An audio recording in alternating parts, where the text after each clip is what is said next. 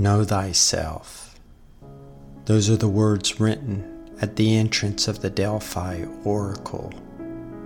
This inscription begs the question to those who make the trek.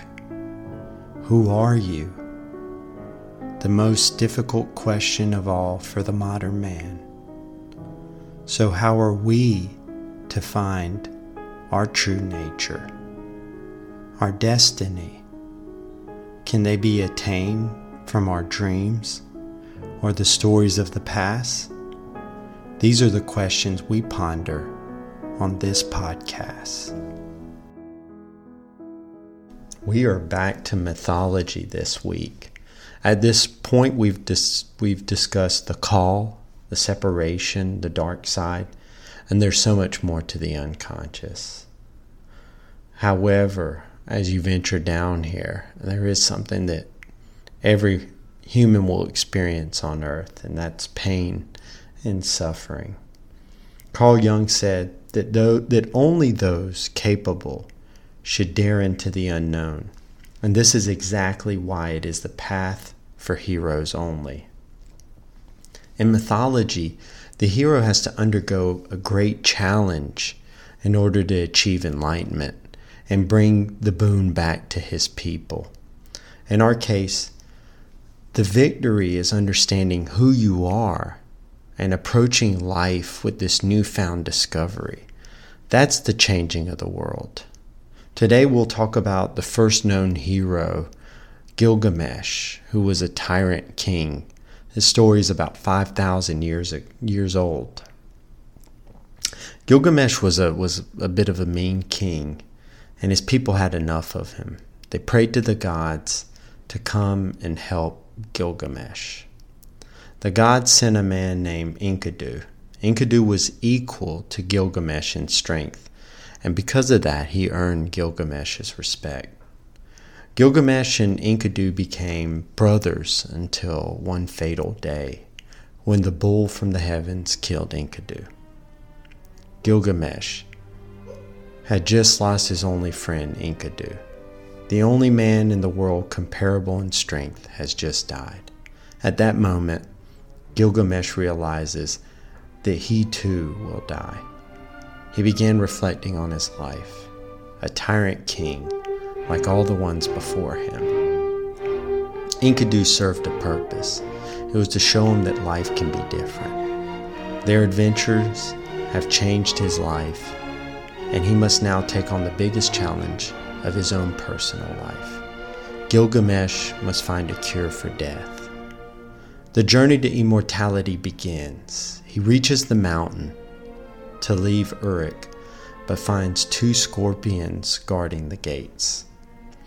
Gilgamesh tells the scorpions that he is here to find immortality. The scorpions allow passage.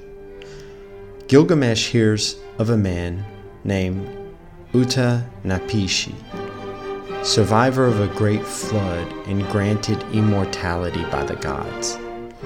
In order to find this man, Gilgamesh must enter a tunnel that is dark and long. If he is to survive this passage, he must outrun the sun and stay in complete darkness. He is in the dark cave for miles and miles and miles, until finally, after a terrible time in the cave, he sees the end. A garden appears in his line of sight, but not any garden. This one was different.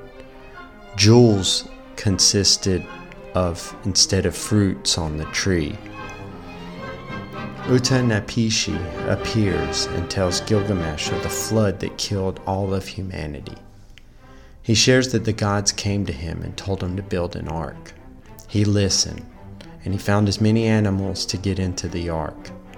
He gave all his goods to his fellow men so that they would help him build the ship.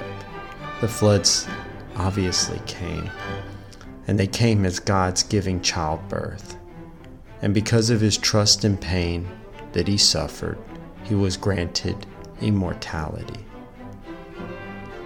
Gilgamesh wants what Utnapishtim has earned, immortality. But Utnapishtim says, "You can't get this. Luckily, his wife came to Gilgamesh and says, look, you have to pass a test. Gilgamesh fails the test, but she had mercy on him and hands him the immortal plant. At that very moment, Gilgamesh could have eaten the plant there and had immortality, but he decides that instead of eating the plant, he will carry the plant back to his people so that everyone can enjoy immortality. As he was taking a ferry back to his people, he saw this old snake approach him. Then he looks behind him and he sees there's a young, vibrant, healthy snake. And he suddenly looks at his hands. The plant's gone. The snake has stolen the plant and has become young again. This is how snakes shed their skin now. A sense of peace overcomes him. He realizes that the journey was never one of immortality on earth. He returns to his people and lives out his life on earth. He becomes a good king, and when he dies, he is celebrated throughout the land. Gilgamesh is a story of death and resurrection. This is the hero's journey.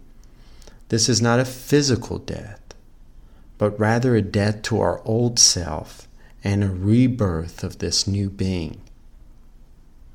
The other side of the mountain, when he approached the mountain, he's never gone past it. That is the unknown. And the scorpions are the scarecrows to keep you away. If you recall from episode 3, we discussed the ego as the protector or the gatekeeper between the conscious and the unconscious worlds. Everything on Gilgamesh's side of Uruk is the known and therefore the consciousness. Everything on the other side is the unknown or the unconscious. And in order to go there, we must face our fears and desires, which are represented by the two scorpions. Certainly, you must face your fear of death before going to the unknown. And you also must face your attachments to this life, because certainly you can die out there.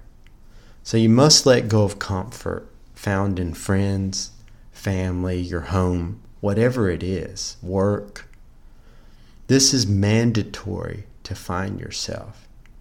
These are the desires and the attachments to your current life. Gilgamesh passes his first test, death. Now he is allowed passage and entry into the cave for a second birth. The cave represents the womb. This is the unconscious world in complete darkness.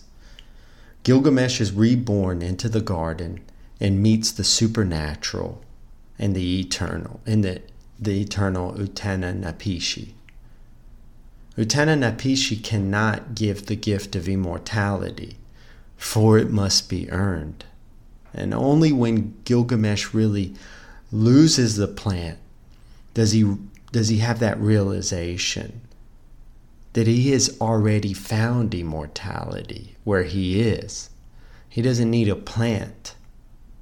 This can only be found inside. So he returns to his world and he gives his gift, which is his new self. He becomes immortal and a symbol for all the heroes yet to come. This is not something that can be given. It is only acquired through making the journey, the personal journey of pain and suffering. So let's recap the images. The tyrant king, right? That's the status quo. That's the world we live in. That's the natural. I shouldn't say natural, but that's the reality, right?